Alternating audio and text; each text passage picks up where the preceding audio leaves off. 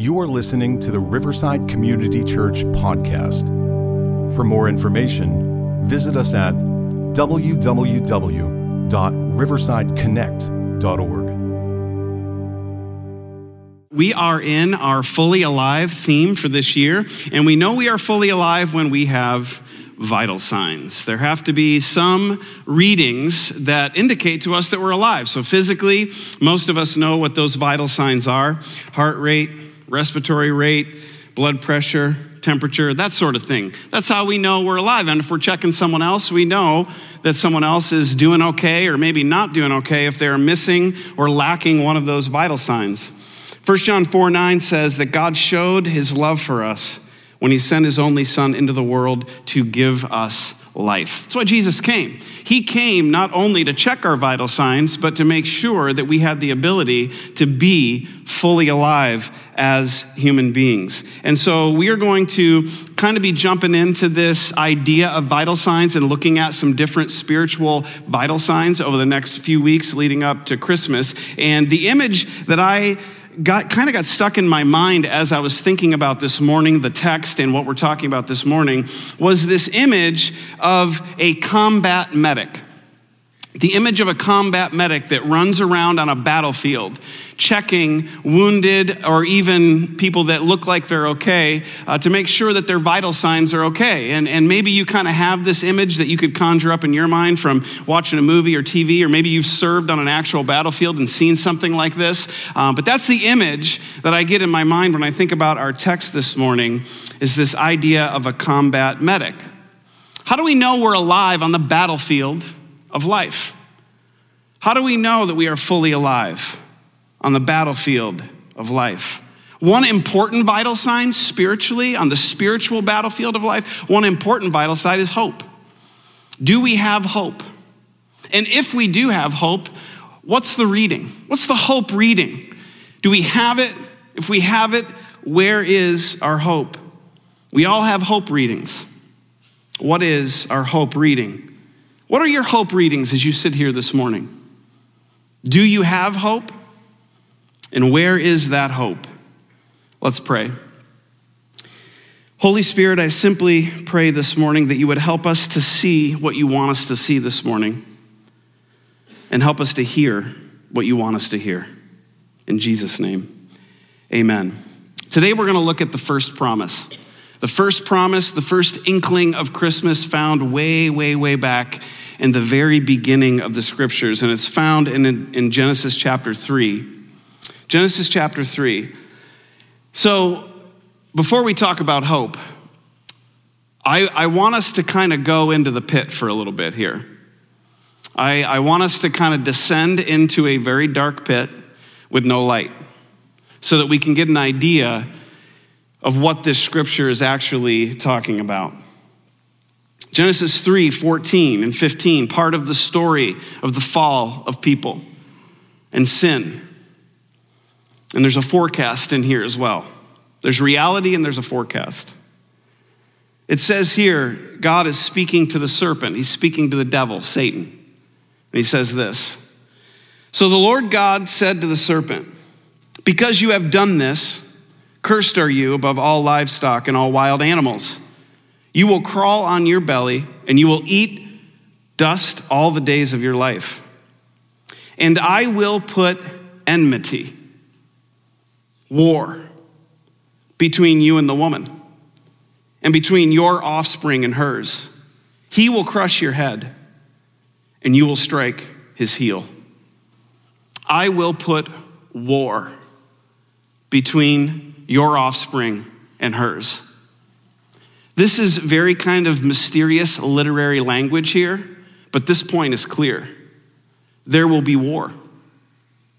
Paul says it very well in Romans chapter 7, verses 14 through 24. He says this: "We know that the law is spiritual, but I am unspiritual, sold as a slave to sin. I do not understand what I do, for what I want to do, I do not do, but what I hate, I do. And if I do what I do not want to do, I agree that the law is good.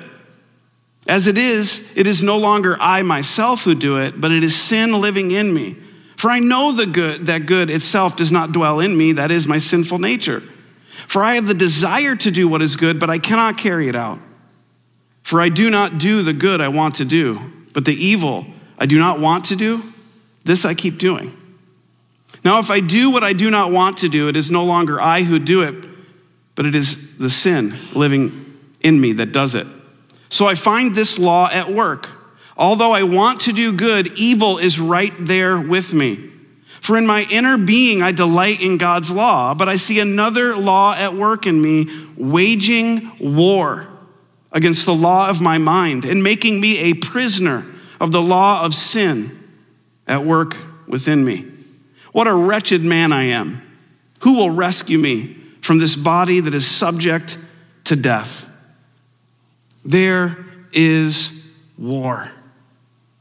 Every single person, believer or not, every human being alive is locked in an age-old, brutal, ongoing, wide-ranging life and death spiritual conflict.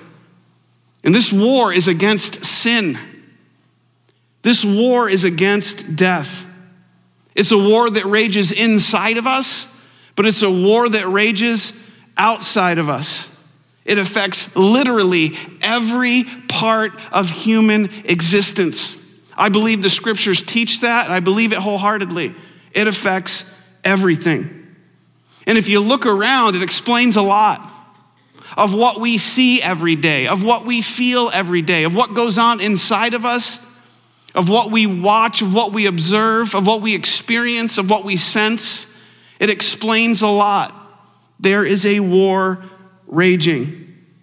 And this should sober us as human beings.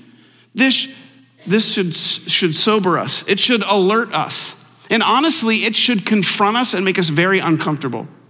It should shock us awake.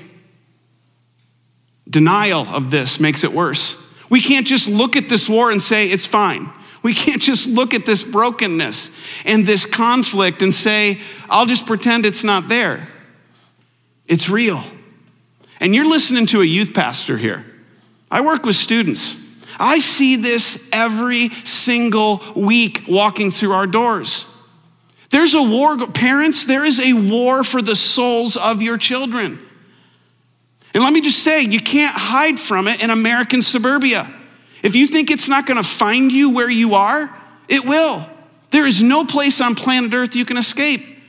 My dad thought we would be safe in rural America where he built this little terrarium for us to live in.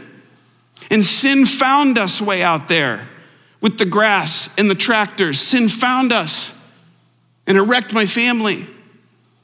We can't just pretend like we're hobbits in the Shire, that the war will never show up on our doorstep. It's not only true that the war will show up on our doorstep, the war is on our doorstep. I see it in the lives of students every single week that I talk to and interact with. It's threatening to take our homes away.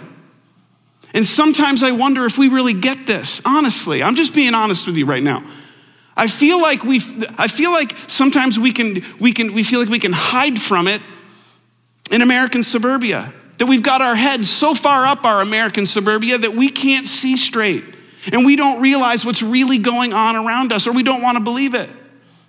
And the truth is, that's not going to make it better. Sometimes I look at us as families and as parents, and I wonder if we get it when we're organizing our kids' schedules. When what we're prioritizing as parents, do we realize there's a war going on? And it's a spiritual war? It's a war that dance classes and sports aren't going to win? Do we realize that good retirement plans aren't going to win this war? Do we realize that there is a war at our doorstep? You're like, man, that's really dramatic. This is the language of Genesis 3, and it shouldn't shock us because God said right at the beginning, there will be war. And to pretend like it doesn't exist means we are ignoring the scriptures themselves. We can't look at God and say, you didn't tell us how bad it was going to be. You didn't tell us that this was going to be difficult because it's right here. Paul talks about the war that rages in us, and it rages in every single person that we see. You say, well, that's a bleak picture. It is. It is. It's not the only not the only bleak picture. Another bleak, dark aspect of this, we lost. We lost the war. There is no human solution that can get us out of it. We're trapped. We can't get out of the brokenness that Paul describes, that God forecasts. We're helpless. It's a spiritual problem, and it needs a spiritual solution. What we do actually makes it worse most of the time.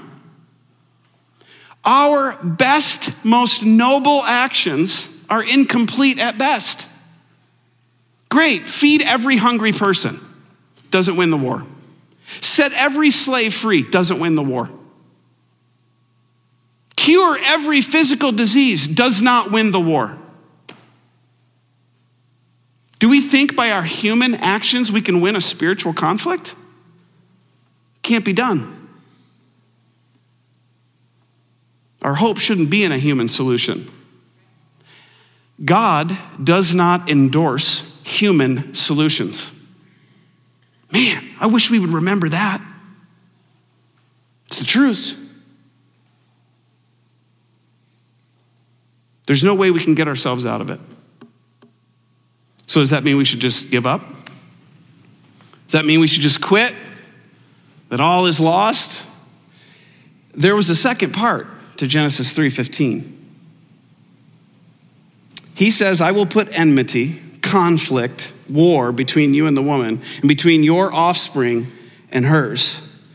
He will crush your head, and you will strike his heel. Right there in the same phrase, where there is hopelessness and darkness, God says, but remember, the seed of the woman will win. There will be a victory and a resolution to this. And actually, Paul in Romans 7 did not stop at verse 24, because in 7:25 he says, thanks be to God who delivers me through Jesus Christ our Lord. So then I myself in my mind am a slave to God's law, but in my sinful nature I'm a slave to the law of sin. There is hope, and it's found in Jesus. To expound on this hope just a little bit more, there are some what I call hope readings I want to stitch together for you.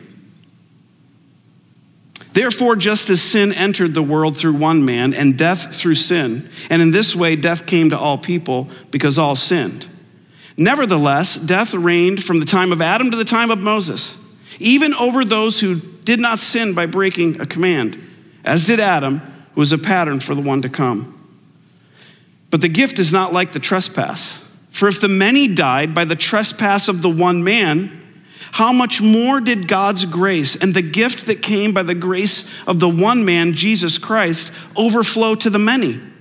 For if by the trespass of the one man, death reigned through that one man, how much more will those who receive God's abundant provision of grace and of the gift of righteousness reign in life through the one man, Jesus Christ? We were in slavery under the law, under the elemental spiritual forces of the world. But when the set time had fully come, God sent his son, born of a woman, born under the law, to redeem those under the law. For as in Adam all die, so in Christ all will be made alive. The body that is sown is perishable. It is raised imperishable. It is sown in dishonor. It is raised in glory. It is sown in weakness. It is raised in power. It is sown a natural body. It is raised a spiritual body. If there's a natural body, there's also a spiritual body. So it is written, the first man, Adam, became a living being. The last Adam, a life-giving spirit. The spiritual did not come first, but the natural. And after that, the spiritual. The first man was of the dust of the earth. The second man is of heaven. As was the earthly man, so are those who are of the earth. And as is the heavenly man, so also are those who are of heaven. And just as we have borne the image of the earthly man, so shall we bear the image of the heavenly man. As for you, you were dead in your transgressions and sins, in which you used to live when you followed the ways of this world and the ruler of the kingdom of the air, the spirit who is now at work in those who are disobedient. All of us also lived among them at one time, gratifying the cravings of our flesh and following its desires and thoughts. Like the rest, we were by nature deserving of wrath. But because of his great love for us, God, who is rich in mercy, made us alive with Christ, even when we were dead in transgressions. It is by grace you have been saved.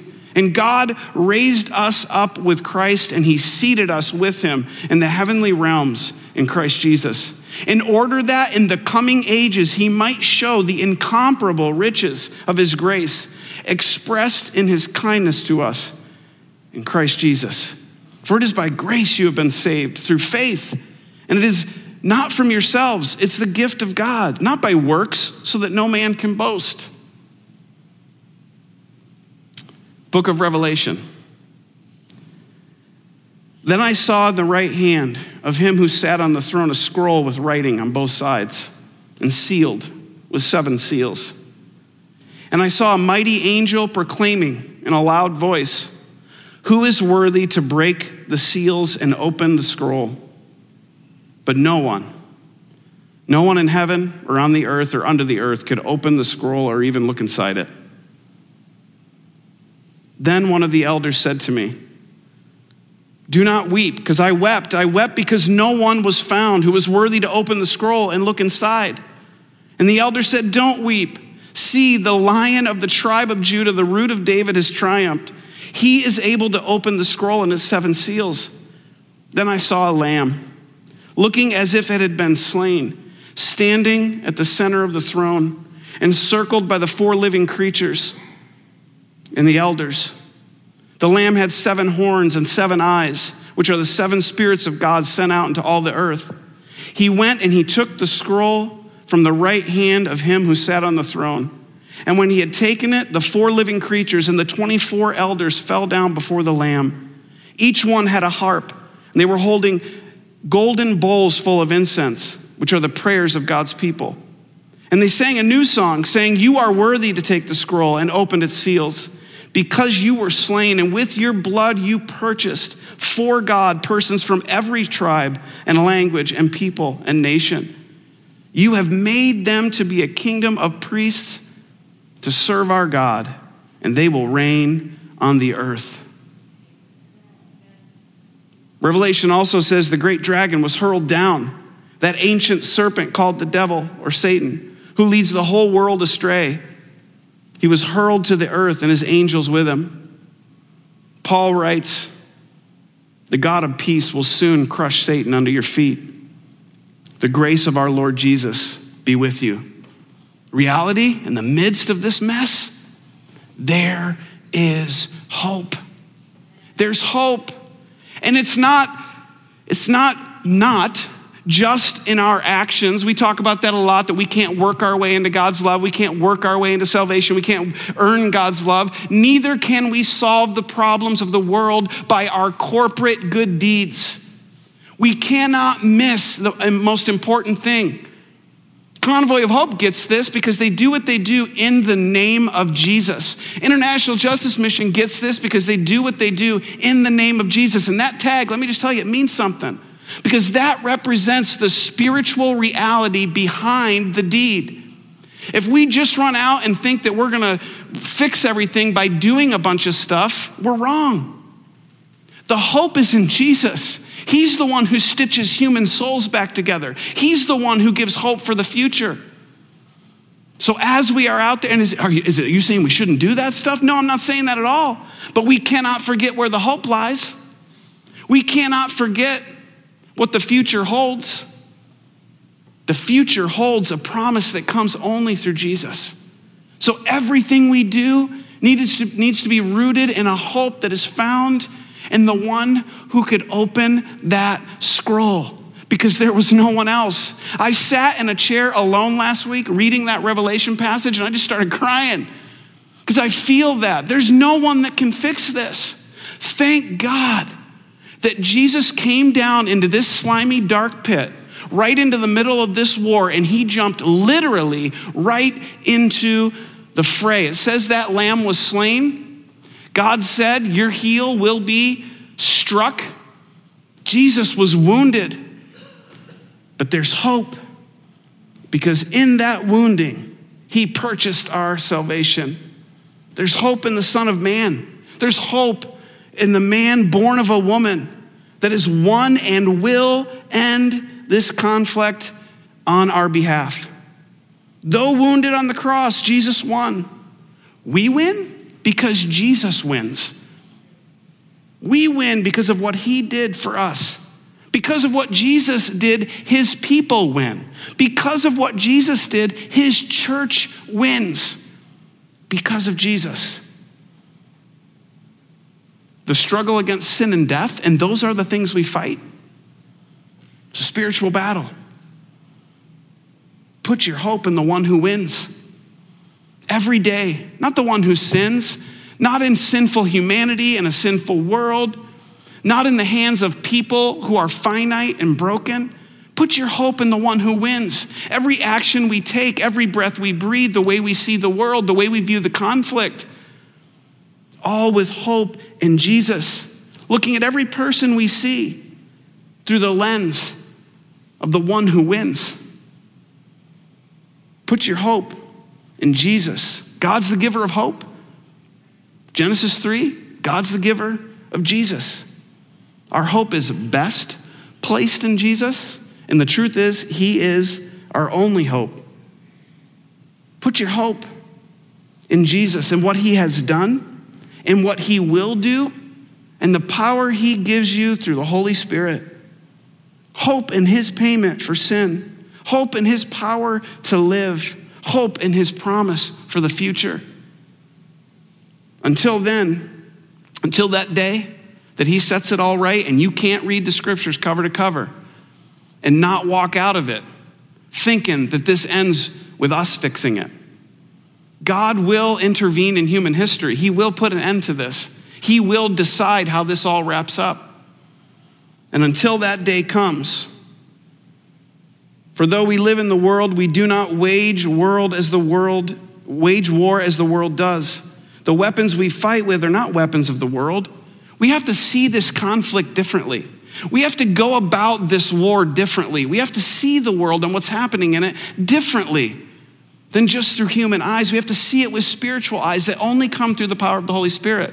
This only comes with us getting in touch with the Holy Spirit and getting help to see things and see people the way we see them. Because this problem's not going to get voted away either. It's not going to get legislated away. Only God knows how to fight a spiritual battle. So we've got to take our cues from Jesus. Be strong in the Lord and in his mighty power. Put on the full armor of God so that you can take your stand against the devil's schemes. For our struggle is not against flesh and blood, but against the rulers, against the authorities, against the powers of this dark world, and against the spiritual forces of evil in heavenly realms. Therefore, put on the full armor of God so that when the day of evil comes, you may be able to stand your ground. And after you've done everything, to stand.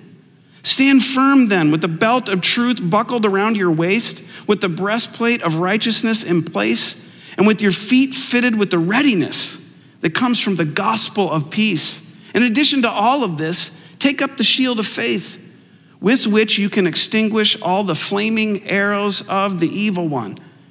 Take the helmet of salvation and the sword of the Spirit, which is the word of God.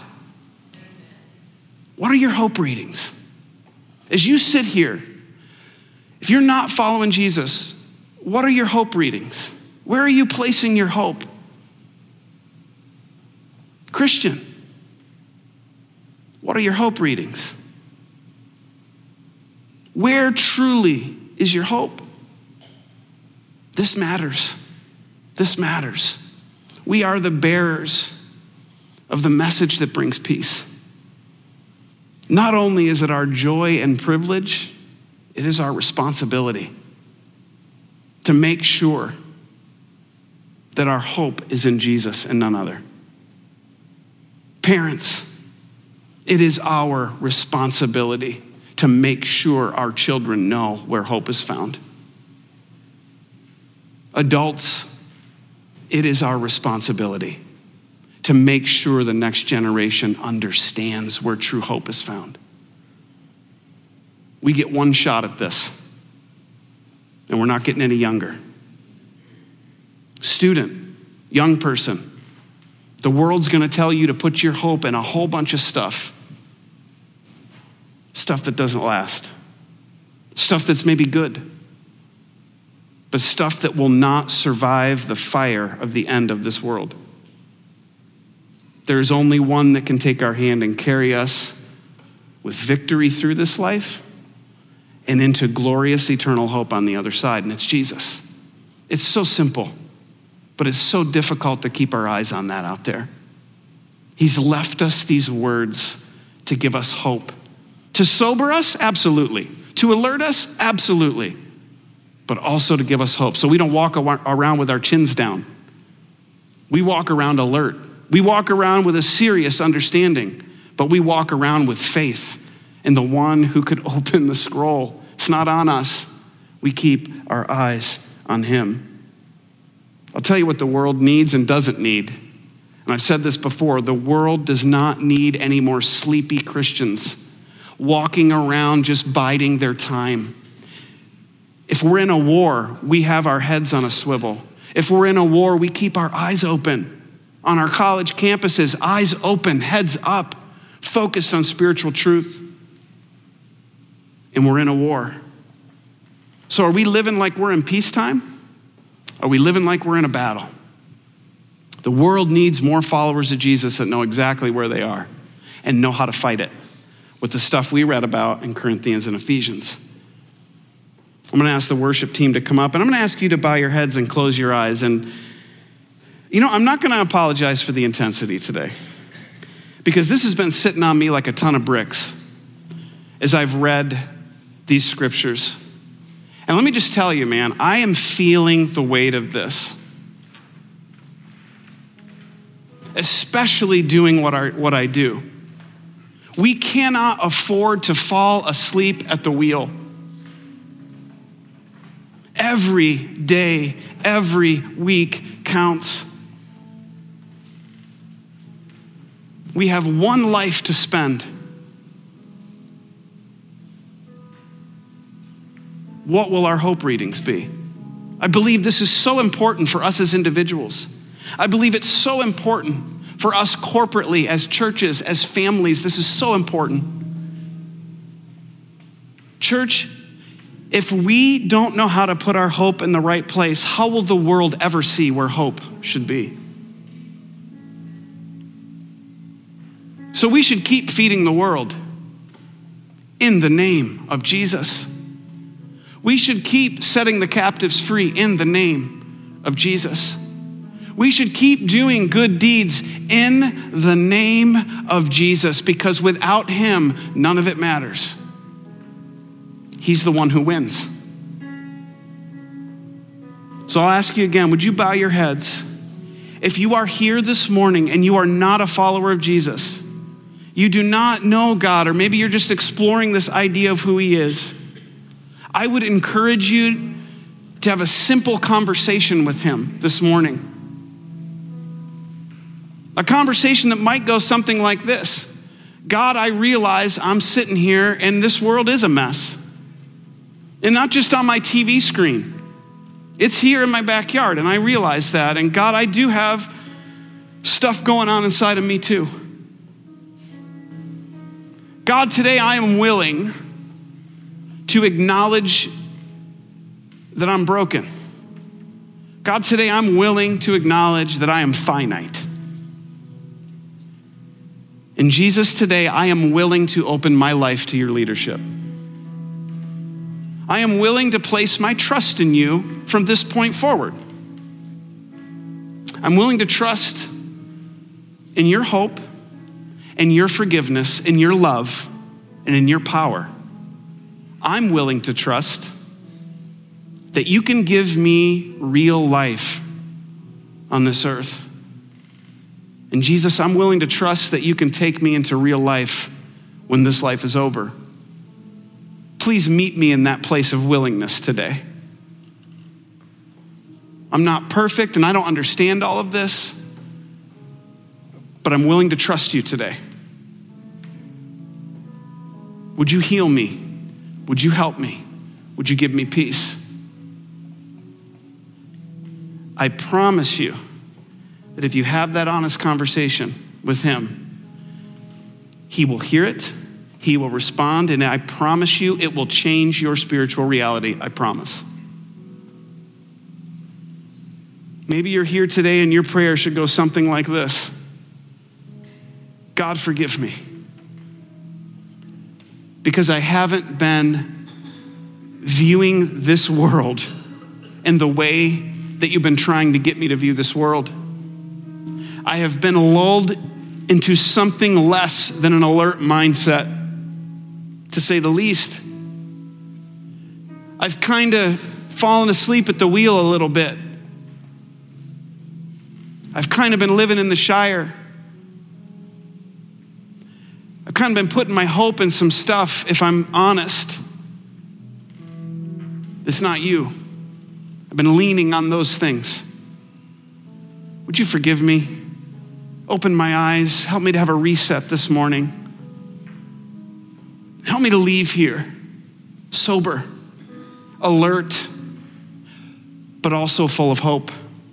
Willing to acknowledge the deep, helpless darkness, but God full of hope that is found in you. Let me sleep no longer, Jesus. Holy Spirit, give me your lens to see the world.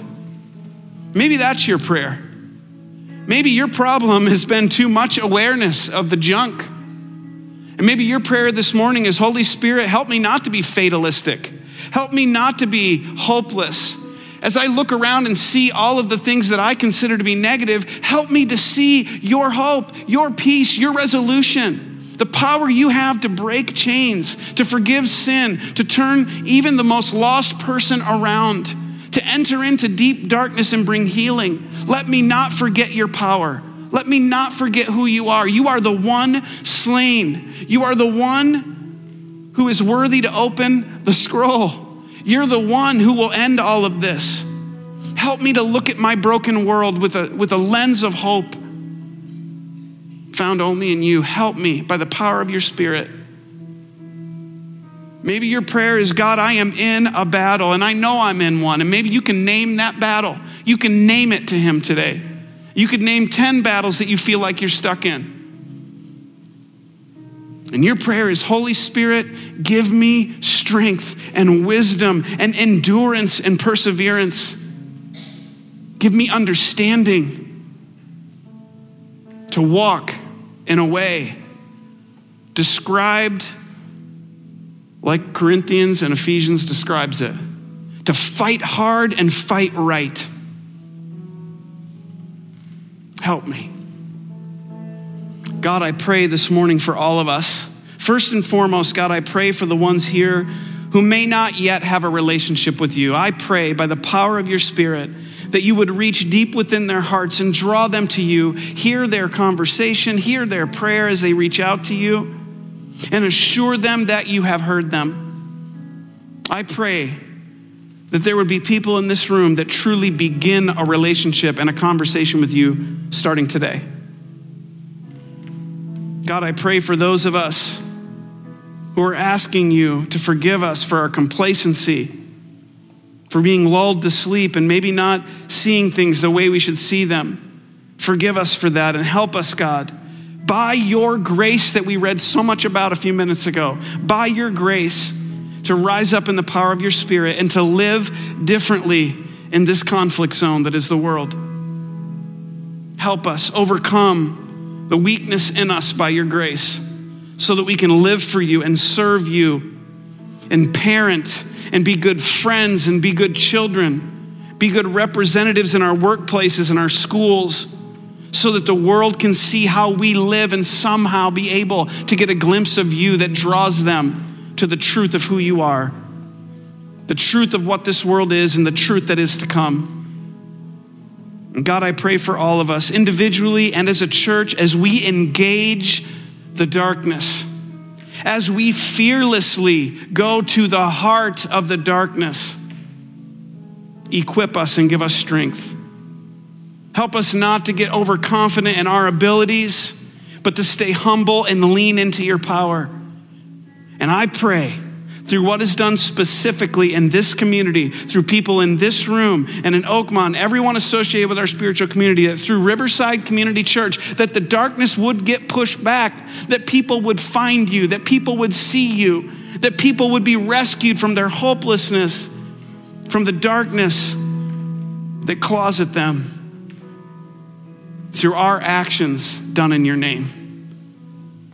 We are so thankful for you, the one who can open the scroll. We're so thankful for you, Jesus. Thank you for fighting on our behalf, for entering our darkness, for being wounded so that we could be healed. And thank you for promising us that there is a future in you. It's in your name we pray. Amen. Thank you for listening to the Riverside Community Church podcast. For more information, visit us at www.riversideconnect.org.